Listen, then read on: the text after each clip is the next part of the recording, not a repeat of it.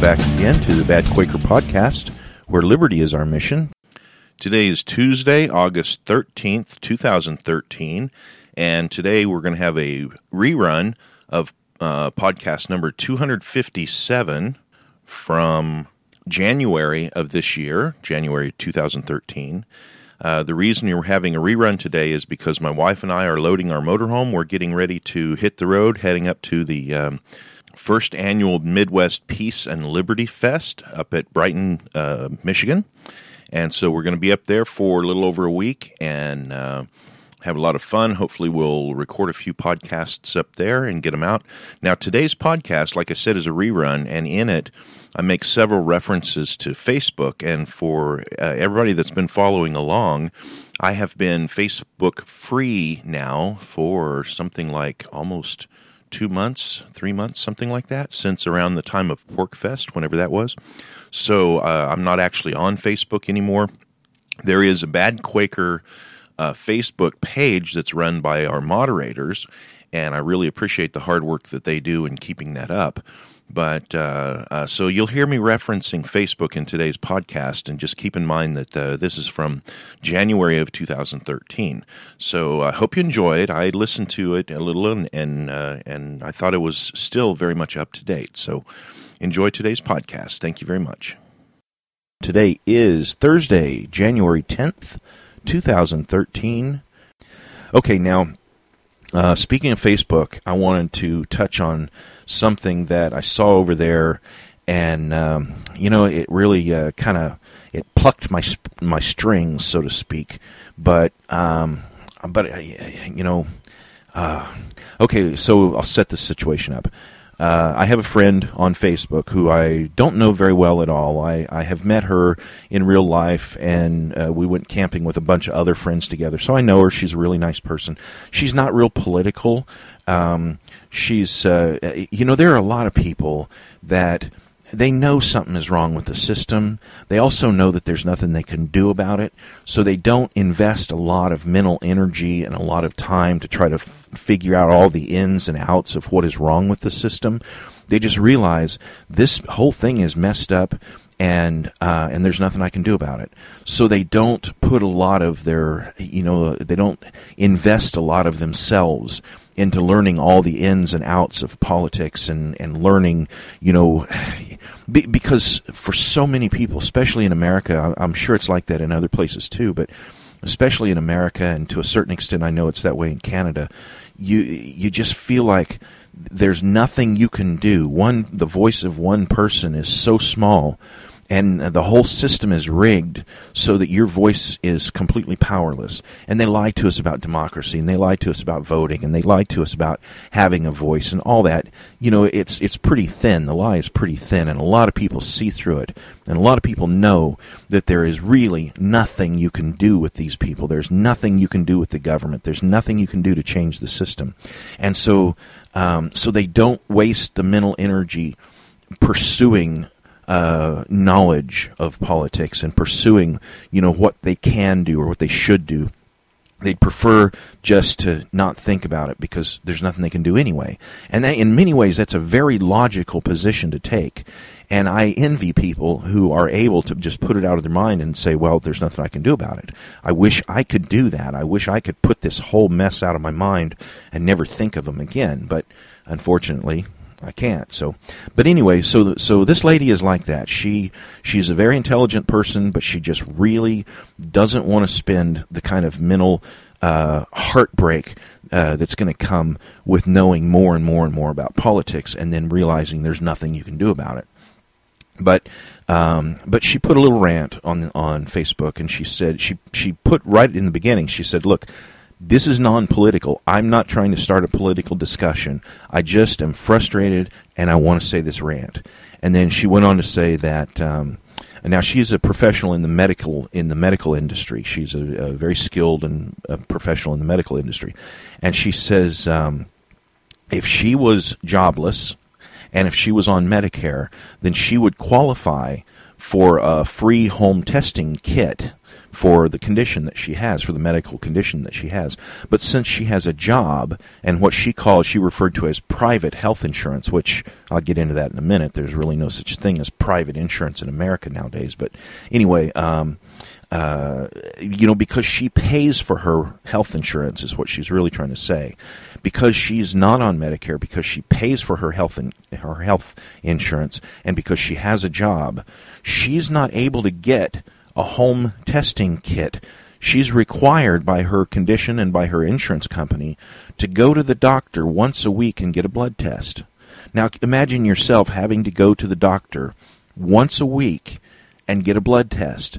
And you say, well, why can't she just get the home one? Well, because, doctors are very limited on what kind of prescriptions they can write.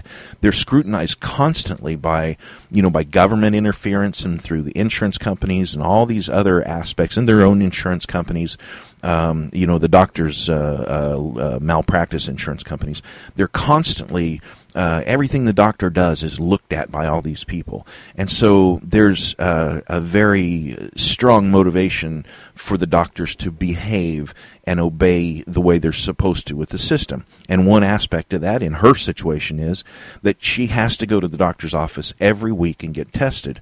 Whereas if she was on Medicare, they just give her the testing stuff so she could do it at home. And this was very frustrating to her.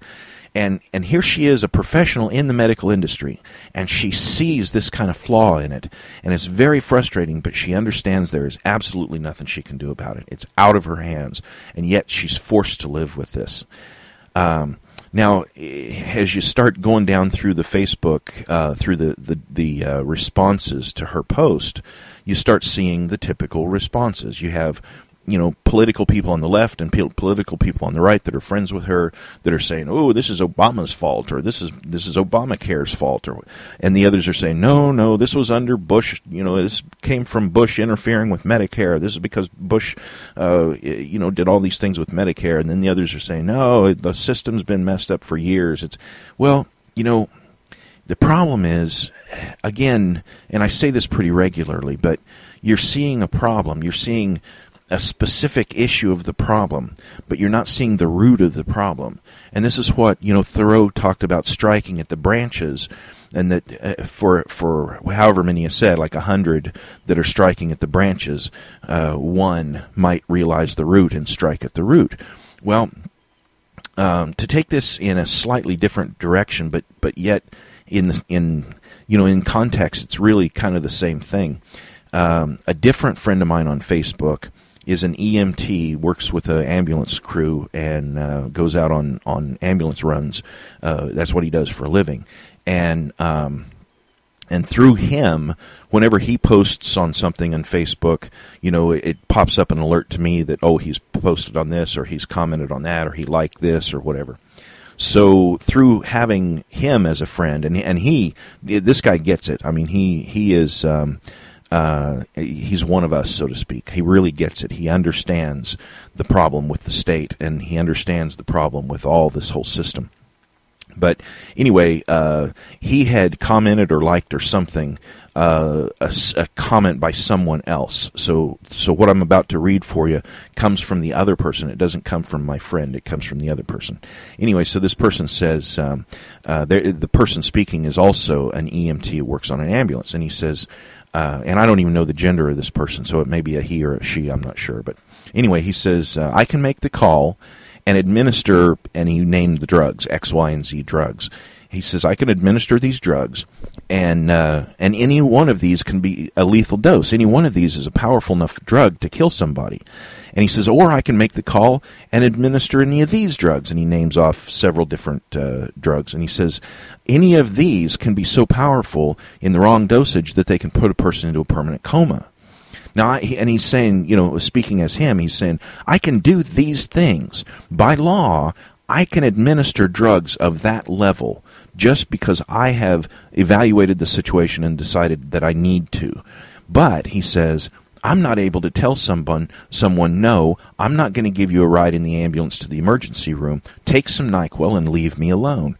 He's not allowed to do that. Between the laws that govern the ambulance attendants and between their insurance company that wants to keep them from being sued and the policies of the hospital that wants to keep them from being sued and all the pressures from all these different directions, he is not allowed to analyze someone to look at the condition that they're in and realize, this person just wants, I hate to say it, but there are people who call an ambulance, who call 911 and get an ambulance and a rescue squad to come to their house because they're lonely or because they're having a fight with their boyfriend or because their wife is irritating them or whatever. They want attention in some way. And they will waste the time of an emergency crew to come out to their house and evaluate them and haul them to an emergency room and do all of that just strictly for attention. And this guy is really frustrated with this. And he says, I can administer this level of drugs by my decision alone, but I can't tell somebody, toughen up, Nancy, take some NyQuil and go to bed. He can't tell him that. He has to actually put him in his ambulance, take time out of his day, take time that he's not going to a real emergency and actually saving somebody's life, and waste his time hauling somebody to the emergency room because they're lonely or because they're afraid or because they just need attention or whatever. He can't do that. And it's because this system is so messed up. And again, it's really easy to look at this stuff and say, and it's not just the medical industry. I'm picking on the medical industry because those two comments were on Facebook inches apart in two separate feeds. One of them didn't see the other. They were totally different, unrelated to each other.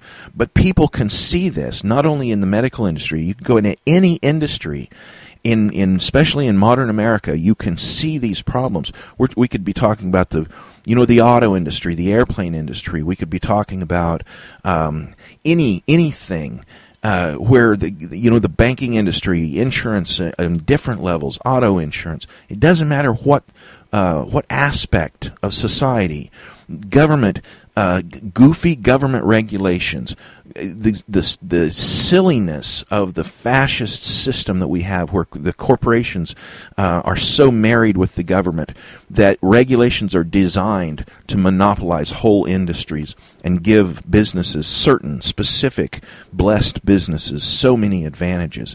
We could be talking about some mom and pop operation trying to open up and compete with somebody like Walmart or somebody like that, going in a totally different direction. We've been out on the road with the motorhome, driving around the South, seeing the country and staying in different RV parks and so forth like this. And the stark difference when you go into a state-run park, or when you go into a park that's run by, owned and operated by a corporation where everybody in the park is just simply an employee. And the difference in that and to going to a place like right now, the park that we're in right now is a little mom and pop operation. It's run literally by a man and a woman who live in a house that's on the grounds. And when you pull into the driveway of the RV park, you're literally in the driveway of their home. And they come out of their home and meet you right there in their driveway and guide you to where you want to go and do the whole thing. And the level of friendliness, because this is one industry that the state really hasn't infected the way it has with so many other industries. Sure, there are corporate campgrounds and there are state-run campgrounds and so forth. But the little mom-and-pop operations, they've kind of slipped through the cracks, and the government hasn't fully realized that they're out there and hasn't fully come to a way to deal with them to crush their industry like they have so many other businesses. So to see a sliver of the free market still existing and to see people being able to just make a living and not have to deal with. But even on that level, even with something like a mom and pop RV campground, they still have to go to an exaggerated effort to dodge the interference of the government. There's still all kinds of regulations that they have to go through, the hoops they have to jump through, inspections that they have to deal with to make sure that all of their everything is up to code. And you say, well, all those regulations and being up to code is what keeps you safe, right? No, not at all. In almost any industry if you really look at it, what keeps people safe is competition in the market. What gives people the false hope of safety is regulations and inspections. Because it doesn't matter whether we're talking about the medical industry, which I jump back to that for a moment. I might mention that with all the talk of gun control and everything that's going on right now in the media and everything like that, a lot of people are noticing that one of the most common forms of death in the United States is malpractice, is messed up medical situations where a person dies unneededly. And unneededly? Anyway, throw myself off by making up my own words here. But see, and this is one of the most regulated industries. The health industry is one of the most regulated industries with some of the strongest standards of education and of cleanliness and of all the things like that go with it. And yet, you're most likely to die in those situations being misdiagnosed by something. And so all the regulations and all the hoops that they have to jump through and all of the levels of government interference in something like the medical industry does not help. Right here in this little mom-and-pop RV place, we see that the little bit that the government is able to interfere with them, they're able to sidestep it and get around most of it. And they provide a wonderful product and service. But the most heavily regulated things, like the medical industry, are the ones that are suffering the worst. Like the banking industry. Nothing is regulated more than the banking industry, and yet you see something wholly corrupted. Okay, well, I don't have time to get into the big scandal right now, the LIBOR or whatever it's called. So I'm going to break for this commercial. I'll be right back. Stick with me. Folks, there's only a finite supply of gold and silver in the world. However, politicians can print paper on a whim forever and ever. Hedge yourself against inflation and a volatile stock market by purchasing gold and silver bullion from Amagai Metals. As inflation gets worse, it will become more difficult to buy gold and silver. So secure your financial freedom today by visiting AmagaiMetals.com. That's AMAGIMETALS.com. Or you can give them a call at 1-800-882-8496. That's 1-800-882-8496, where financial freedom is yours. And be sure and tell them BadQuaker.com sent you. Okay, thanks for sticking with me through the break. So I was talking about, that it's easy to see that there's something messed up with the system. And if you're a regular listener to this podcast, what I think is wrong with the system is that, the religion of the state. This idea, this religious idea that government is justified in existing, that a small group of human beings can dominate all the rest of human beings, can live off of our labor, live off of our efforts, and tax us for everything that we do, and they live off those taxes, and then they decide what laws are, and then they inflict those laws upon us. The belief that is good, that's what's wrong. That's what's contaminating everything in the system. And if you're a regular listener of mine, you know that that's what I say on a regular basis. And I have a solution for it. Stop believing in the state. As more and more people begin to understand what the state really is, that it is a religion, it's a fanatical religion, and that its followers are so fanatical that they will literally kill you rather than let go of their belief in the state. And you say, well, that's you're taking it too far. You're saying, no, I'm not. They really believe that. They think about it. If you don't, the simple thing, you get a simple violation of something. It doesn't matter what it is. And what will they do? Well, maybe they'll send you a letter, or maybe they'll write you a ticket. But what if you don't obey that? Or what if you don't acknowledge that? What if you just say, I'm not going to pay your little $25 fine or whatever? Well, then they'll increase the fine. They'll send you another letter. Eventually, if you don't obey, if you don't respond to them in the way that they want you to, eventually they will send a man around, and he will have a gun, and he will insist that you pay your fine, and he will put you in a cage if necessary. And if you resist again, he will do anything up to and including kill you if you try to resist this whole process that's backed by the religion of the state. And it doesn't matter what the violation is. It doesn't matter if you're a horrible person who's done a terrible crime, or if you have just, planted the wrong plants in your front yard. You're growing tomatoes rather than grass. That's enough. If you violated one of their rules, it doesn't matter how petty the rule is. If you decide that you're not going to obey them, if you decide that you're not going to give them your money, and it doesn't matter how much the money is, $100, $5, $1,000, it doesn't matter. If you decide you're not going to give in to them, the end result will be that they will haul you away. And if you resist, they'll kill you. That's what they do. They do it on a regular basis. They kill people for not obeying, for growing the wrong plant, for possessing the wrong thing. They will kill you. This is the religion of the state. And belief that this system is good and that this system is required for society, that belief, that religion, is what is distorting everything it touches, every regulation, every level that government touches your life is a distortion into freedom, and in a distortion into what life should be. In its heart, the real thing I wanted to talk about today is socialism, because really everything that we're talking about here with the system that the state uses to inflict all of this upon us, the system that we call a government, every single government is based on the principles of socialism. And now some are based more on socialism than others.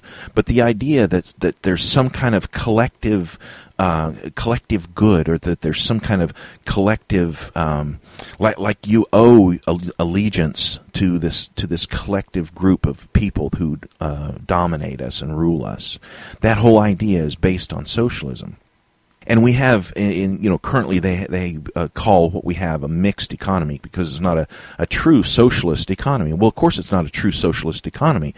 You know how you can tell it's not a true socialist economy? Because we can still eat and breathe and live.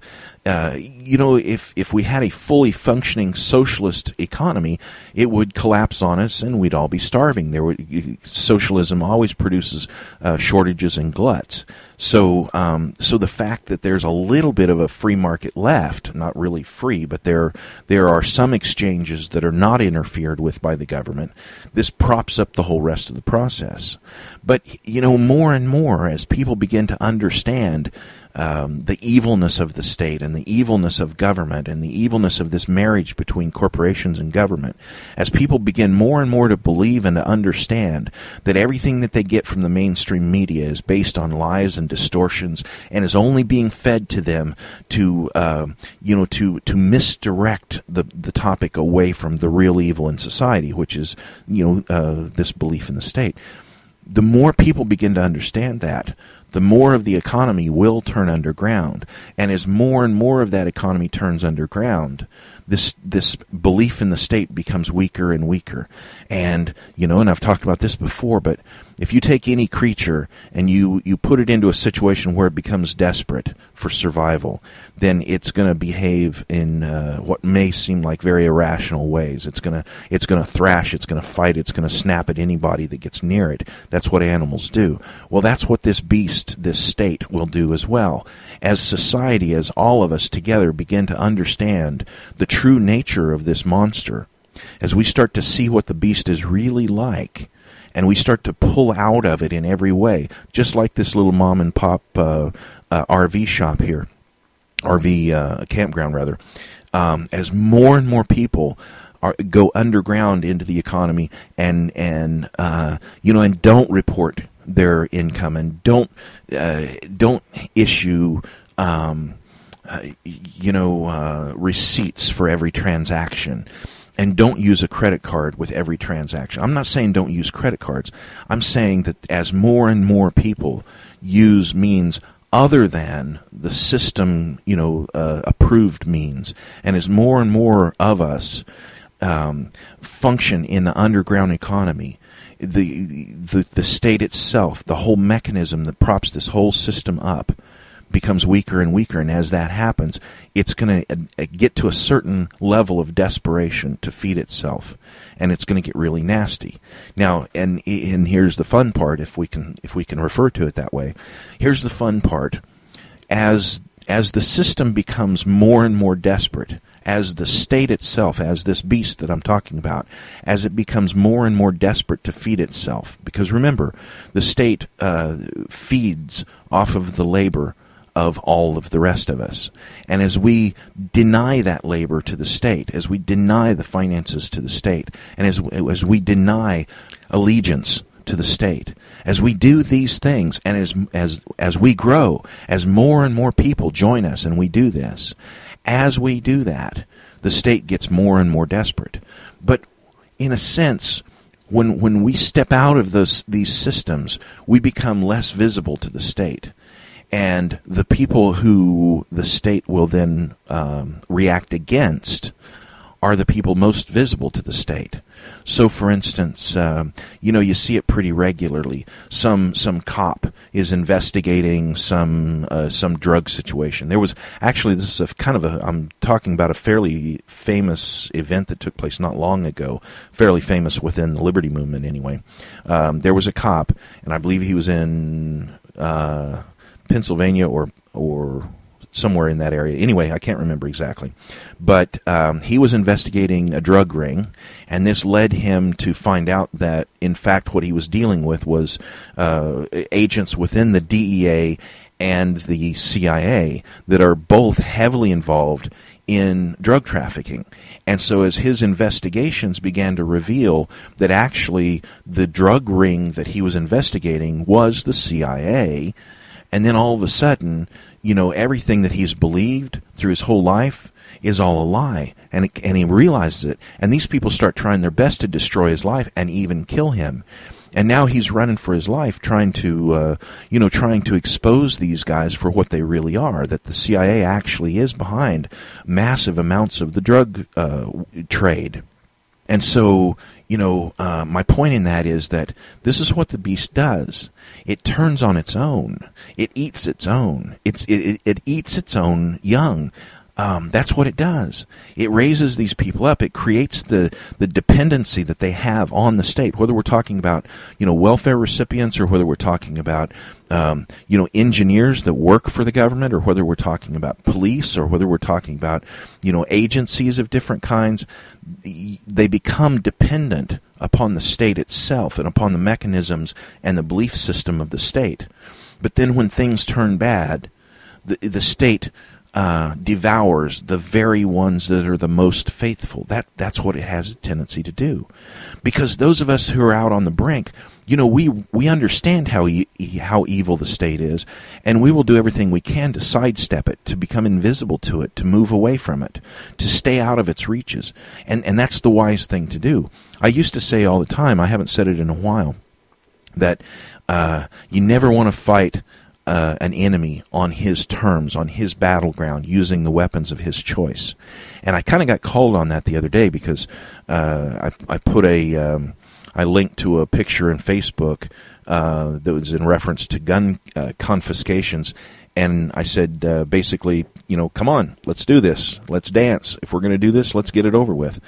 And the person said, that's not like you. You say, don't confront the enemy face to face. Don't fight Mike Tyson in a ring. Come up behind him with a board and smack him in the head. That's the kind of things I've said in the past.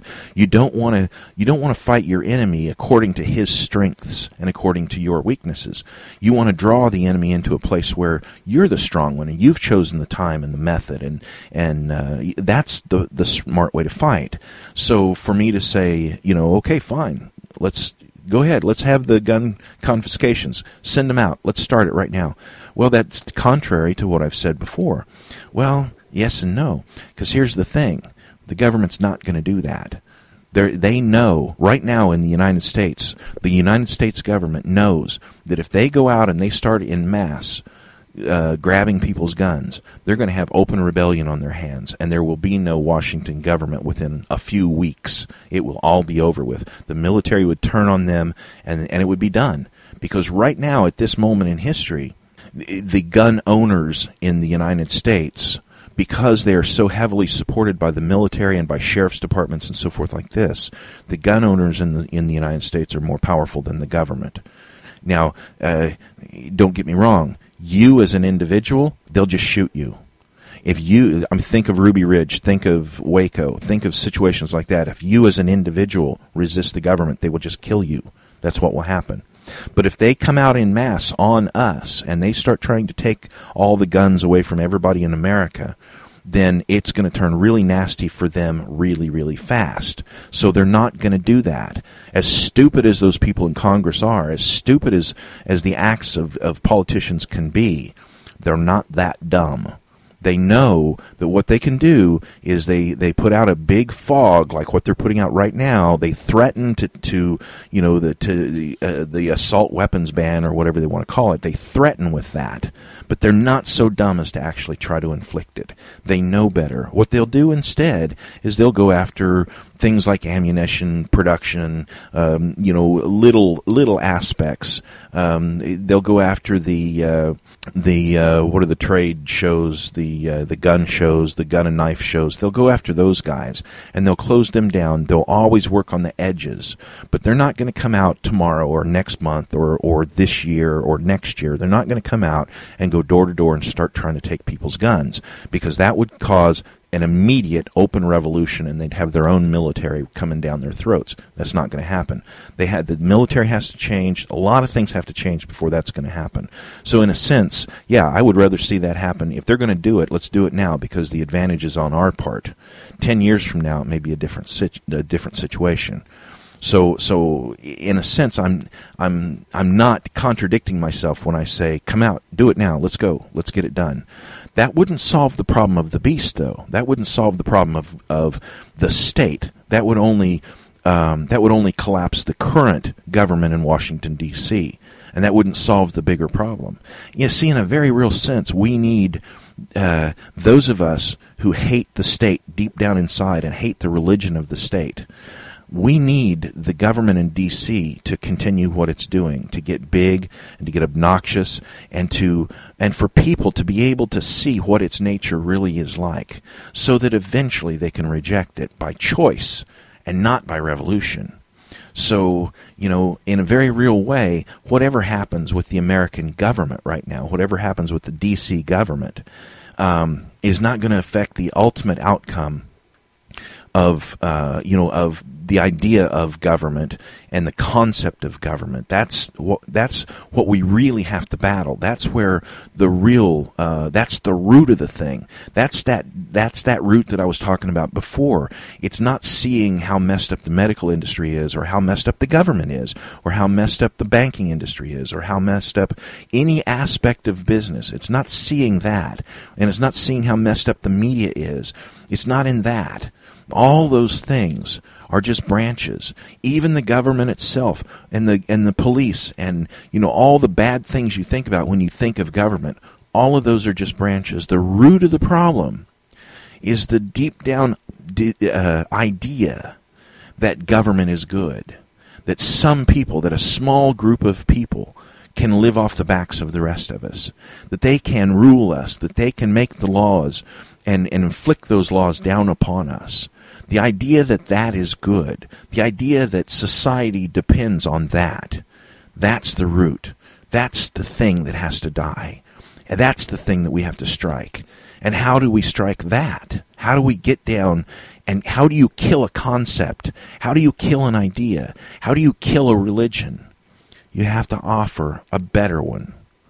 Why is there no... Why do people not believe in Zeus? Why do people not believe in Odin? Why is it? Because they were offered a better religion. They were offered a religion that made more sense to them. Because you can always climb up on the hill and see Zeus is not up there.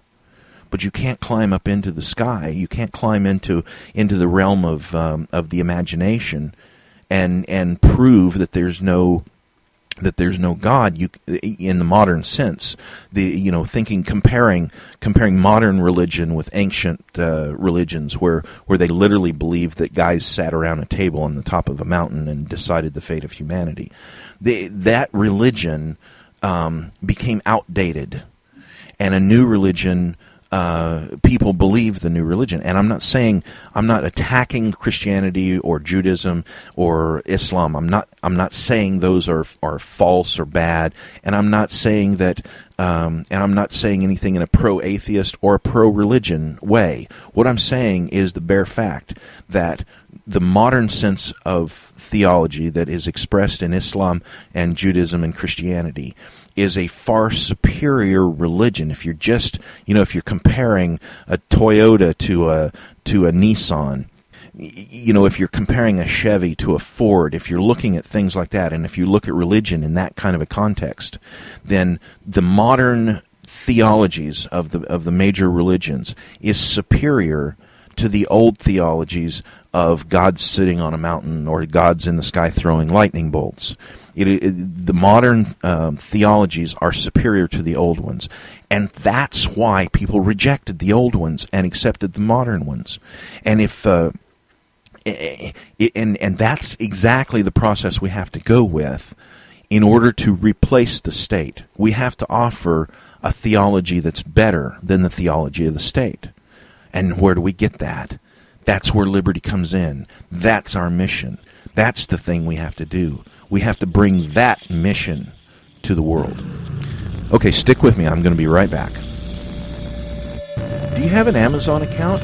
If you don't, let me encourage you to set one up. Setting up an account is free and it's easy, and Amazon has great prices, and in most cases you can avoid paying sales tax. Plus, if you're careful and lump your purchases together, you can get free shipping. And Amazon has almost anything you can think of, plus it's safer and cheaper than driving all over town. When you buy stuff, if you follow the Amazon link at badquaker.com, Amazon will give Bad Quaker a tiny portion of the purchase. It won't cost you any extra, but you'll be supporting this podcast. Thank you. And thanks for sticking with me through the commercials. So that's what we have to do. We have to replace the old religion of statism with the religion of if you want to call it that. I don't know that really calling it in ways. We have faith that being free would be better than being bound. We believe this.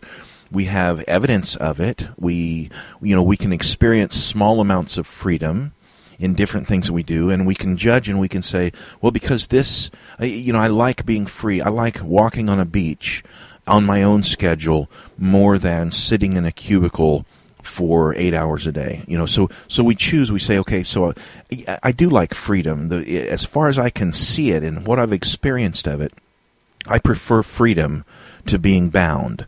I don't know if it's unfortunate for any of us who have ever had to suffer being handcuffed. But if you've ever been handcuffed, you don't have to be handcuffed for very long to realize, I think I prefer not being handcuffed to being handcuffed. So it's not that hard to develop a sense of faith that if looking at the small thing, if being handcuffed is not good and being not handcuffed is preferable, then I can expand the small thing out to a bigger thing and saying, if I could live my whole life and not be told what to do by other people, as long as I'm not harming anyone, as long as I'm respecting everybody else's right to be left alone, as long as I'm not aggressing on anyone else, if I'm not aggressing, and if no one's aggressing on me, that's preferable to being in a situation where I constantly have to obey other people's whims and will. So in a sense, that is faith. We are taking a step in faith, saying that a system based on non-aggression would be preferable to a system that we have now, which is based on aggression. So, in a sense, I think it's okay to call it a religion, although that may scare some people away. So, for sales purposes, it's probably not good. If we can put it this way, for evangelical purposes, it's probably not good to try to sell liberty as a faith, and it's probably not good to sell the concepts of freedom as a religion. But in many ways, if we're going to say that the state is a religion, and I believe it is, I think we could make that argument pretty easily. Larkin Rose talks about it pretty frequently and makes a really good argument on it.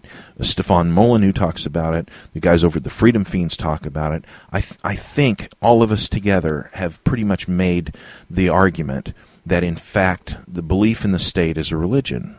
Well, then, in a sense, the desire for freedom and the faith that more liberty is better than less, I think that qualifies as a religion, and that makes us religious nuts in a sense. Well, maybe that's a flaw of our whole process, but I'm okay with that because I'm a theist anyway. I believe that there is some kind of higher power. But if I were an atheist, I would probably be offended if somebody tried to convince me that that belief in liberty is a religion. I'd probably be offended at that. So for that reason, it's probably not a good sales pitch to use in that context. But no matter how you really want to divide up the liberty movement and whether or not you want to consider it as a religion or not. And a lot of people do. A lot of people have called us a cult and have said that the liberty movement is a cult. And, Stefan gets picked on that topic quite a bit. Well, I don't know if that's, maybe. But is that so terrible? I mean, there are people who have been, in a sense, the Amish are a cult. And there are very happy people that are Amish. A lot of people believe that Jehovah's Witnesses are a cult, and yet there are a lot of people who are Jehovah's Witnesses who are perfectly comfortable with that. And if that's their choice and their decision to be in that, then how can a person on the outside of that judge them for it? So I don't know. Maybe the liberty movement is a cult. We certainly don't have a leader. Generally, cults have individual personality leaders, but they don't have to. The many people that, like I just mentioned, the Amish and the Jehovah's Witnesses are often called cults, and they don't have a central leader like that. So I don't know. That's a debatable point. I'm not sure that it's all that valuable to debate it, but that's one of the accusations that would get thrown at us, and I'm perfectly comfortable with it. If someone wants to say that the liberty movement is a cult, I would be like, okay, whatever. My cult's better than yours. At least my cult doesn't force itself on people, and the state does. The cult of the state does. No one in the liberty movement is going to, I should say, no one who is consistent in their understanding of liberty is going to try to use the force of government to force liberty upon people. There are people who think they're part of the liberty movement, who are willing to and have tried at times to use the force of government to enforce liberty upon people. But they're confused, aren't they? If you really think about it, how can you do that? How can you stick a gun in someone's face and tell them, be free or I'll shoot you? How can you do that? That's So, getting back to what I was talking about a minute ago, it's not all that hard to see the flaws of the state. It's not all that hard to see all the branches hanging out there, all the different interferences that we see on so many levels. And it doesn't matter what industry you're in or where you go or what you involve yourself in. There's always something there that's dangling in your face, telling you that this aggression, government-based aggression, the government using corporations to enrich itself and empower itself, and corporations using government to enrich themselves and to have more and more of monopoly power in the marketplace. It's not hard to see these things as being wrong, and it's not hard to see regulations distorting the market, and it's not hard to see these things. But it's much more difficult to see past them and see the real problem, the real issue with the state that's deep down inside, that's the root of the problem.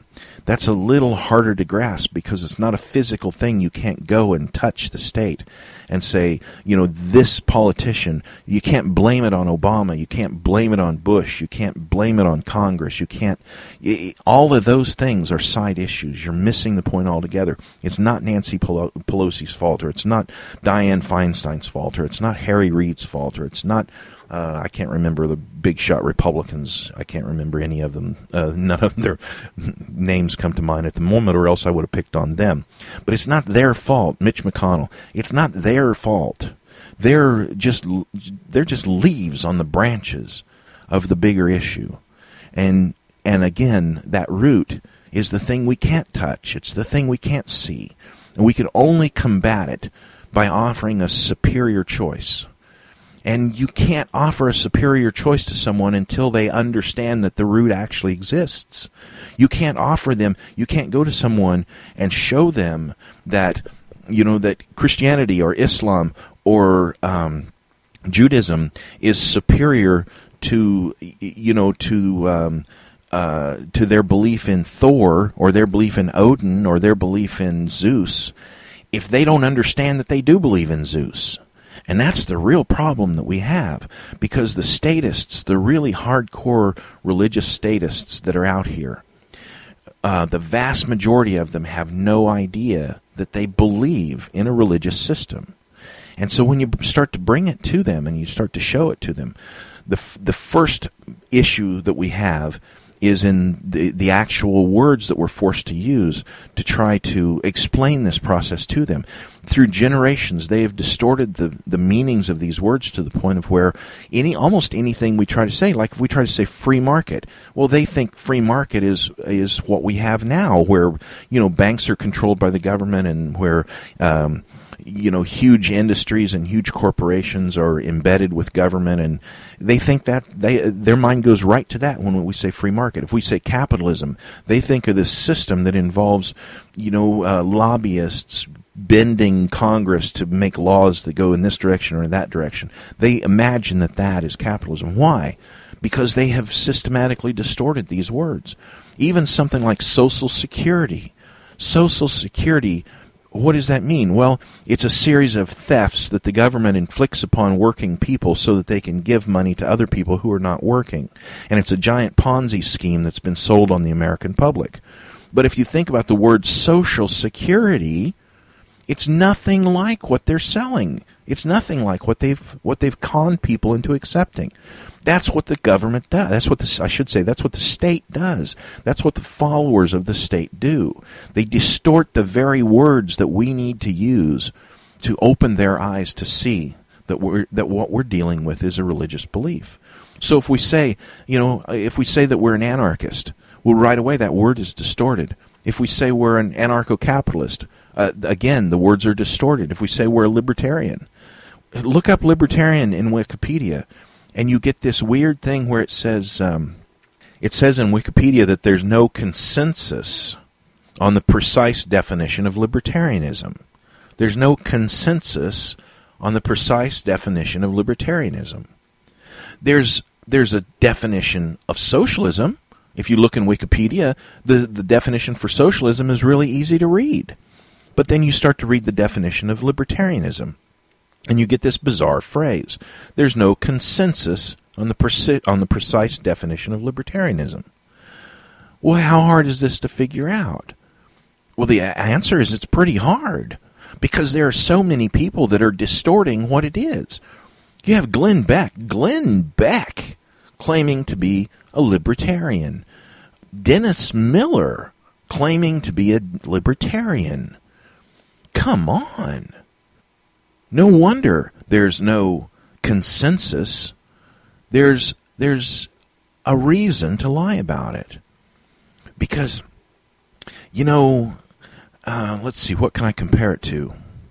You know how there are knockoff products, like there are watches that are named names that are very similar to famous watches, or sometimes they'll even falsify and put the name and so forth of a good watch onto a cheap watch and try to sell it as an expensive watch. Or they'll do this with purses or shoes or other glamour items like that. There's all kinds of knockoff products. And the funny thing is, you don't really see a lot of knockoff McDonald's, do you? You don't see, I don't know, what are the cheapest things in society, the easiest things to get a hold of. You don't see knockoff items of those. You don't see knockoff items of bad stuff that is super available, that's really cheap, that is, no, the imitation comes from the higher quality stuff. No, here's a good example. This is a much better example. Let's say you're going to counterfeit something. Would you counterfeit $1 bills? Of course not. You would want to counterfeit something that's big enough that you can make money off of it, but not so big that it draws a lot of attention. So the perfect bill to counterfeit is probably a $20 bill.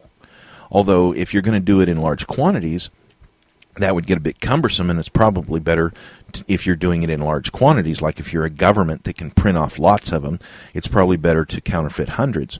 But if you're just a guy who's, counterfeiting, probably the best bill to counterfeit would be the 20, because it's easy to get rid of, people will take it without really looking at it. But you're not going to counterfeit a 1, right? Because there's no value in it. Why would you do that? Why would you waste your time counterfeiting ones? Well, the same thing is true when you look at words like libertarian and socialism. There's no real reason to lie about what socialism is. As a matter of fact, people who like socialism and want to sell the idea of socialism want to give you as clear and concise an idea of what it is as possible, so that you can buy into their sales pitch for it. But libertarianism, it's the other way around. We're the ones that they want to imitate. We're the ones, we got Republicans right. How many libertarians are walking around calling themselves a Republican so they can get elected? There are a few. Ron Paul was like that. There are a few.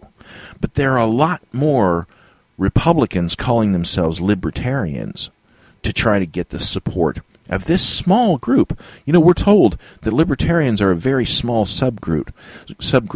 Sometimes we're told that we're only 3 or 4%. Really? 3 or 4% of the voters, but only half the people vote.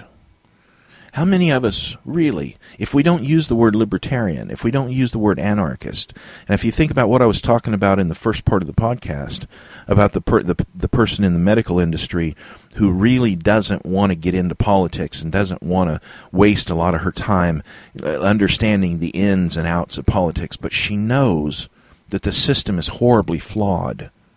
She doesn't want to hear about, it's Obama's fault, or it's Bush's fault, or it's, she doesn't want to hear that stuff. She doesn't even want to know it. She knows the system is flawed, and she knows there's nothing she can do about it.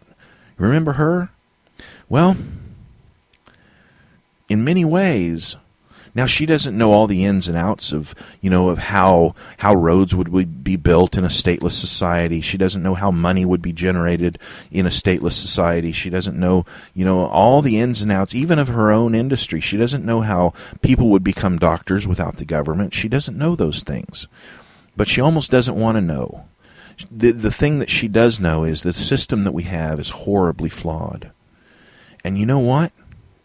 about half the public knows that. Some of those people vote, but about half the American public don't vote because they know it's a scam. It's a waste of their time. They're not going to have any real change in the system anyway. No matter what they do, the same crooks are going to get elected. Even if you put a different name on the crook and put a different face on him and put him up there, still a crook. They know that. So they don't vote. They don't bother going out to vote. It's not that they don't care. It's that they do care. They care about their own time and their own effort. And they don't want to waste their time and effort on something that they know is not productive. Well, those people are not completely engulfed by the state. They're not completely engulfed by the religion of the state. Those people, in a very real sense, are just sitting there waiting for a better religion to come along. All they have to do is see it, and all we have to do is show it to them. Folks, thanks for listening to today's podcast, and remember to visit badquaker.com, where liberty is our mission. Thank you very much, folks.